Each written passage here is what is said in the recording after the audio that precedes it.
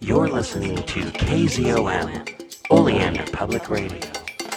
Recording by Richard Kilmer, San Antonio, Texas. Astounding Stories 19, July 1931. The Hands of Aten by H.G. Winter, Part 2. Still they went down. Savage crevices split in the days when the volcano roared with fire and gushing lava were skirted. Crude ladders reached down ever recurring pits, beneath which there was always another corridor, and always leading down. Craig could not reckon the depth they must be at. He knew that the heat was growing, though, and that his skin was wet with perspiration beneath his furs. He started to ask Tia the question that ceaselessly tormented him: how her race had come to the Arctic, but a prick from Shabako's sword silenced him. Then the passageway they were in widened. There was a bend just ahead. Through the gloom came the sonorous chant of many voices. "The temple," whispered Taia. They turned the bend and saw, ahead, lit by a thick cluster of oil lamps which threw a broad swath of yellowish light, two tall columns of corrupt Egyptian design. They framed the entrance to the sun god's temple. The full volume of the chant of worship from inside poured through them. Shabako's sword brooked no pause. He drove his prisoners straight through. A host of impressions thronged Wes's bewildered eyes. A huge, misty, dark room, columns lining it, the vague form of a great idol squatting at the far end. Massed people bowed before it. A weird chant rising into murmuring echoes along the high, dim ceiling. There were priests standing rigidly in front of the idol, their hands stretched high, and every eye was upon them. No one saw the three in the doorway until a roar split the drone of worship. "Way! Way for thy Pharaoh, Shabako the Fourth!" Shabako had stepped for the moment in front of his prisoners. His sword blade was waved aloft. His ball rudely interrupted the ceremony. The chant stopped, and silence fell as the priests whirled around. The worshippers, too, turned and stared at the man who had broken the service with his imperious command. "Way!" the vibrant voice cried again. "Aside for thy Pharaoh, who returns to the shrine of Aten, father of life." Some 60 bewildered faces peered at the man. The silence of the buried temple was solid, awesome. Through the mist of writhing incense smoke and heavy shadows, the giant head of the idol stared down, cruel in the coldness of the rock it had been chiseled from. But a pathway cleared in the thick of the crowd, and without a glance to either side, Shabako's proud figure strode down it, driving his prisoners before him. Craig heard low gasps of astonishment, glimpsed the people fall back as he walked forward, saw the amazement in their eyes. The statue of the god seemed to grow as he neared the altar. It was in squatting posture, with hands outstretched, one above the other. The American was to learn the reason for that position later. Now he had only a fleeting impression of it, for a man stepped from his ceremonial position beside the god's feet and met Shabako halfway.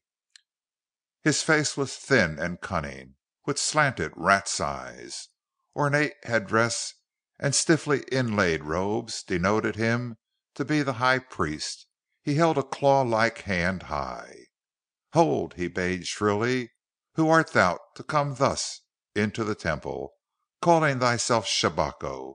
Shabako, who has been dead these 20 years." The words were a thunderbolt of surprise, both to the Pharaoh and Taia and to Wes Craig. He could not see Shabako's face, but he saw his tall form pause and his tensed muscles relax. "Dead these 20 years," the Egyptian at last repeated slowly, struggling to overcome the shock. "Why, 'twas but a few hours ago that I left this temple in pursuit of—" He peered at the priest's sly face. "Who art thou?" he demanded suddenly. Herhor, High Priest of Aten." Craig heard the girl whisper something inaudible because of her surprise, but Shabako's bewildered voice cut in. "Herhor! It cannot be! Thou art not Herhor! When I last saw Herhor, he was an under priest of 20. I was High Priest of the Temple. Call him. Where is I?" "Dust," said the priest. "Dust these 10 years and more." Wes's senses were reeling. The bodies and the ice, he had taken it for granted that they had only lain there for days, a week at the most. That they had been entrapped for 20 years was incredible. Had he known that, he would not have even thought of using the Kundrenaline. 20 years ago he had been a boy of 8. It meant, Lord, it meant, the useful girl beside him was twice her age. And Shabako an old man. Old, yet young. Fantastic, unimaginable, yet true. He saw Shabako pass a hand over his face, as if his body were suddenly tired. But the next moment it taunted again, and he swung around. His face was unreadable. A multitude of conflicting emotions struggled there. He strode to a group of several of the older men. "Look at me," he cried, facing them squarely. "Look well at my features. Am I not he who 20 years ago, as the High Priest says, pursued the priestess and her lover into the land of ice? Am I not the man who ruled thee? Am I not Shabako? Is this not the priestess Taia?" They stared at him. Remembrance suddenly gleamed on their faces. A thin, cracked voice shrilled. "Yea, thou art Shabako. Thou art Shabako as he was 20 years ago. Old, yet without the lines of age on thy brow. And the priestess, well I do remember her. That is she." A hand pointed at the trembling girl. All eyes centered on her. The High Priest's mouth dropped open, and he believed. Then Shabako breathed deeply, drew himself up with kingly dignity, faced the ranks of his people, sword again held imperiously aloft. "Thou hast seen," he cried. "Thou hast heard. Here is the guilty Taia, and here am I, returned to thee, still with the strength of my prime. As I was about to slay the rash Inaros, the ice entrapped us, and for 20 years we lay thus, while my spirit pursued those 2 guilty ones across the river of death. Then Aten aided me, filled my veins with his holy fire, and melted the ice from our bodies. We lived and breathed again. With his divine help, I slew Inaros, and brought the transgressing virgin back to the temple. 20 years have passed, but of years Aten thinks nothing. Give praise to our God." A breathless silence swallowed his shout. Then a mighty roar burst out, an exultant roar that soared up past the impassive image of the god and rolled in thunderous echoes along the roof. "Praise to Aten! Praise to Aten!" Wesley Craig smiled wryly. He could hardly credit the Kundrenaline's power in wiping 20 years away. But it was evidently true. Shabako, he saw, really believed the superstition conceived story that he had just spun. So now what? The High Priest was staring at him malevolently, his slanted eyes fastened on his garb of furs. His weedy voice pierced through the echoes. "O divine Shabako," he questioned shrilly, "who is this stranger?" The Pharaoh's glance was contemptuous. "A blasphemer," he said harshly. "One who dares claim—" But Wes had understood the question. He stepped forward. Frankly and simply he told his story. "I found thy ruler and the maid and her lover in the ice, entrapped," he concluded.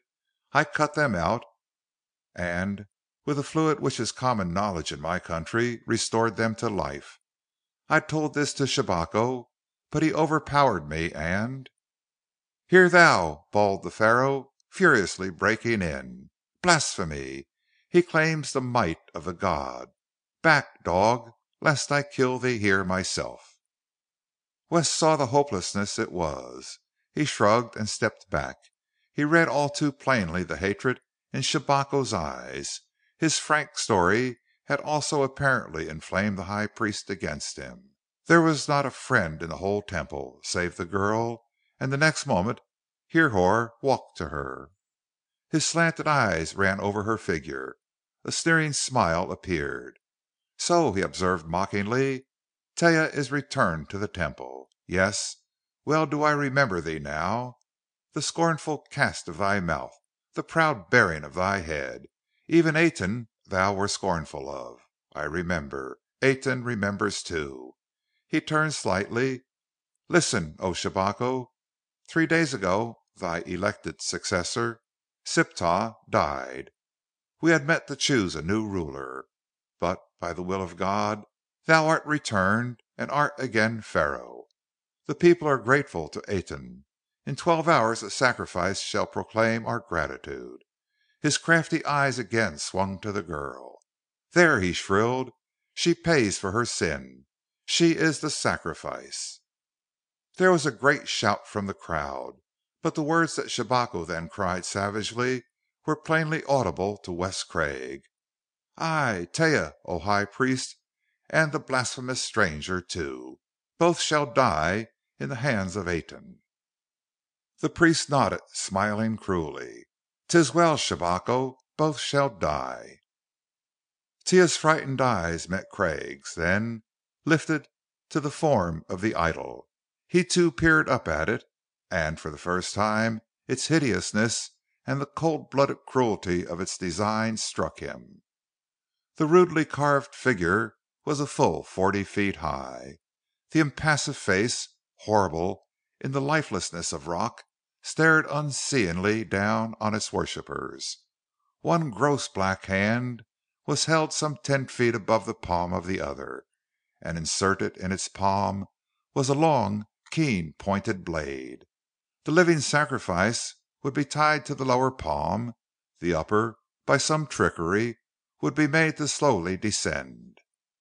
A surge of panic swept over Craig. In his mind he saw the slight helpless form of the girl strapped to that grim paw, saw the knife inch down, saw it touch and prick and finally drive through her heart.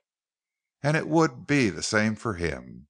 A flame of blind fury burst in him, making him reckless, mad. "The hell we die!" he yelled in English, and with a great bound he was at Taia's side. A priest leaped for him, but Craig shot a foot out and sent him sprawling. Then, with eyes flaming and legs outthrust, he stood in front of the girl, facing the worshippers. "Fools!" he roared. "Listen to me. My words are truthful. I do not lie, as does thy Pharaoh. I can prove that which I say. I can—" "Take him!" the High Priest shrieked. "Forward! Take him!" Craig could handle 1 or 2, but not a dozen. A mass of men, women, soldiers, priests, swept at him. There was a brief moment of struggle, of oaths and shouts and excited yells from the crowd in the temple, till something thudded into the American's head and he went down. Feet trampled him, men surged over him. Then blessed unconsciousness enwrapped him, and he knew no more. He did not hear, as Taia did, Shabako's command. "To the chamber with them! Guard them well till the time of sacrifice!" A small party, led by the stocky figure of the captain of the Pharaoh's guard, wound its way through a network of corridors, past jagged walls down which water slowly dripped, across a swaying bridge of hides that spanned an awful chasm in the volcano's very heart, and came at last to a large dark hole in the rock. The captain turned. "In there!" he commanded harshly. The 2 figures, man and girl, were dumped like sacks of flour into the gloomy chamber. The men who had carried them turned and tramped away. The captain faced one who had stayed. "Guard them with thy life, Sitah. Thou knowest the payment for carelessness." Sitah nodded grimly. He was fully armed with spear and sword. He sat down outside the dark hole, and the captain retraced his steps. The pad of his feet on the floor died away, and then, for a long time, there was silence. Perhaps every 5 minutes Sitah turned and stared down into the hole behind, ears craned for the slightest sound. But none came. The two inside, no doubt, were asleep. It was very hot down in the deep buried corridor, and though Sitah was accustomed to the heat, he soon found his eyelids drooping and his whole body crying out for sleep. But he did not go to sleep. He knew too well what would befall him in Aten's hands if he did. He had seen many old men and women die in those hands on ceremony days, old people who croaked in helpless agony as the keen knife blade dropped slowly down toward them, paused a second, inches from their hearts, and then plunged in with a rush. Old men and women, useless, their years of service gone, yes, and many unwanted girl children. That was what the sun god demanded. His hands reached ever for human bodies. It was cruel, but he was a god, and who was to question the will of a god? Sitah was very glad when, after 6 hours of lonely vigil, another guard relieved him and took his place outside the dark hole. Sitah spoke humorously to him, a grim kind of humor, as befitting one who has seen much death. "They sleep, Hapu," he said, nodding into the prison, "but soon a longer sleep will come for them, the sleep of the knife." He chuckled as he made his way far below to his bed. A few hours of rest, and he would be in fine fettle for the ceremony. The relieving guard grunted and peered into the cell. He saw two dark figures outstretched, mere blobs of black, a little blacker than the shadows. Yes, they slept. He sat down on the bench Sitah had just vacated. He had 4 hours to wait. Then the priests, led by Hrihor, would come and the ceremony would begin, and the gods' hands would move together. It would be a fine show. He looked forward to it keenly. It would be delicious to see that girl Taia bared to the knife. It would please the god. Seldom did his hand hold such a beautiful sacrifice. And the queer stranger, too. He would probably die very noisily. When he saw the knife sliding down, he would regret his blasphemy and shriek for forgiveness. For a long time Hapu sat quite motionless. He was a good watchdog. Hours passed. The vigil was nearing its end. The priests would soon come. Soon. A slight noise came from the cell behind him. He whirled around. The noise came again, louder. A voice cried out, "Water! Water! I am dying!" Hapu grunted. It was the stranger's voice. The stranger must not die. It would spoil the ceremony. Aten would be wroth. He stared into the hole. One of the figures was tossing, writhing painfully. The agonized cry echoed again. "Water! Please! I am dying!" Hapu strode into the cell. For a moment he stood still, peering down at the tossing figure. His brain suddenly shouted alarm. This was no human body. "What?" he began. But the question was never finished. Something hard crashed into the back of his skull. His spear dropped with a clank, and he slumped to the floor. Out of the shadows behind, a man emerged and bent down over the outstretched figure of the guard. A smile appeared on the man's lean face. The guard was out cold. It took Wes Craig just a moment to ascertain this. Then he tiptoed over to the dark form that lay on the floor, the girl, whose pale, anxious face peered up out of the shadows. Craig cut her bonds with the guard's sword and raised her to her feet. She stood close to him, clinging to him, trembling, almost not believing she was free.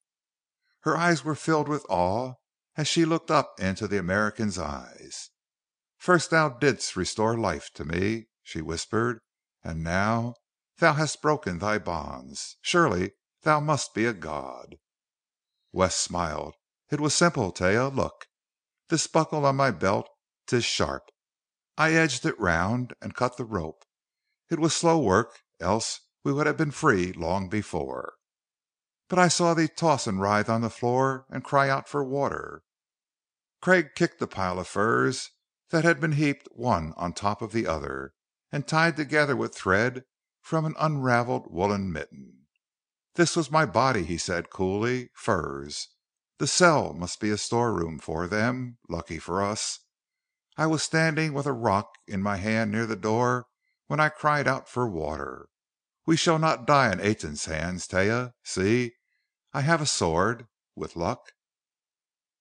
There was a warmer quality than reverence in Taia's eyes when she spoke, though she did not realize it. "Then come quickly, O stranger," she said. "The guard has been changed once. The time for sacrifice nears." Craig nodded. Only a sword was in his hand. His automatic, he found, had been taken from him while he lay unconscious in the temple, probably desired as a curious heathen object. The discovery, made when he cut his bonds, had been a serious blow to his hopes. With a sword, he was only a human being, but with a gun, he might have passed as supernatural to this primitive race. But it could not be helped. He peered to each side, gestured to the girl, and together they started up the sloping incline of the corridor. The heat of the earth was great, down where they were, and it made the passageway muggy and odorous.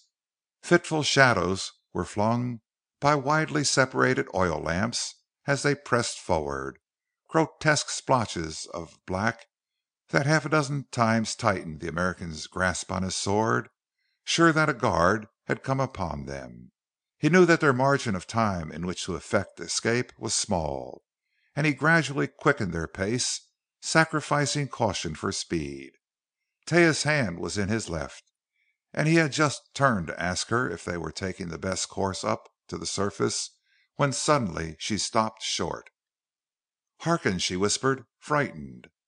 Wes craned his ears. For a moment there was nothing but silence.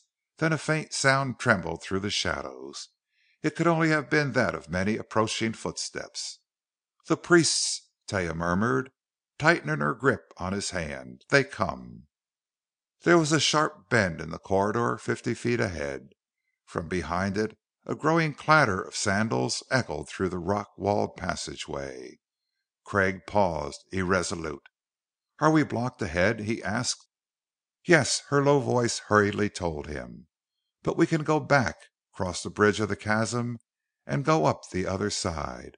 But others may be there, and " A shout cut her words short.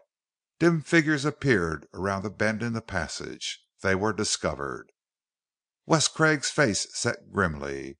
He worked his hand into a good grip on the sword handle, looked levelly at the gathering crowd ahead, and said, "I think it's best to face them now, Taia. I can hold them for minutes at least. Thou can perhaps escape. Rest assured, I shall take that high priest with me when I cross thy river of death." "But where can I go?" cried the girl. "Nay, divine one, I shall stay at thy side." The excited yells of Hrihor, urging the others forward, came plainly to their ears. Swords glittered in the gloom of the corridor, and like a foam-tipped wave that slowly gathers speed, the group of priests and soldiers charged down on the man and girl. Craig saw that she would not run. "Then come!" he shouted, and swung her around. With desperate speed they retraced their steps. They soon passed their cell, and recklessly leaped through the deceptive shadows on the far side on down the corridor. The high priest and the others followed close behind. His crafty face was distorted with rage. He kept screaming to his men, "The wrath of God is on thee if they escape." Craig's ears caught that, and he found time for a bitter smile. If only they had left him his automatic. A few bullets flung into them would even matters a trifle. The corridor twisted and slanted ever downward. They panted around a corner and came to the brink of a dark pit. "Down!" cried the girl. She led the way, nimbly dropping down the 15-foot rawhide ladder that was there. Halfway down the ladder, Wes reached up with his sword and cut it from where it was fastened. He fell to the bottom of the hole with a grunt. As he extricated himself from the ladder's entangling meshes, he yelled up. "Come and get us, you cutthroats, if you can," and was off after the lithe form of the girl. Section 5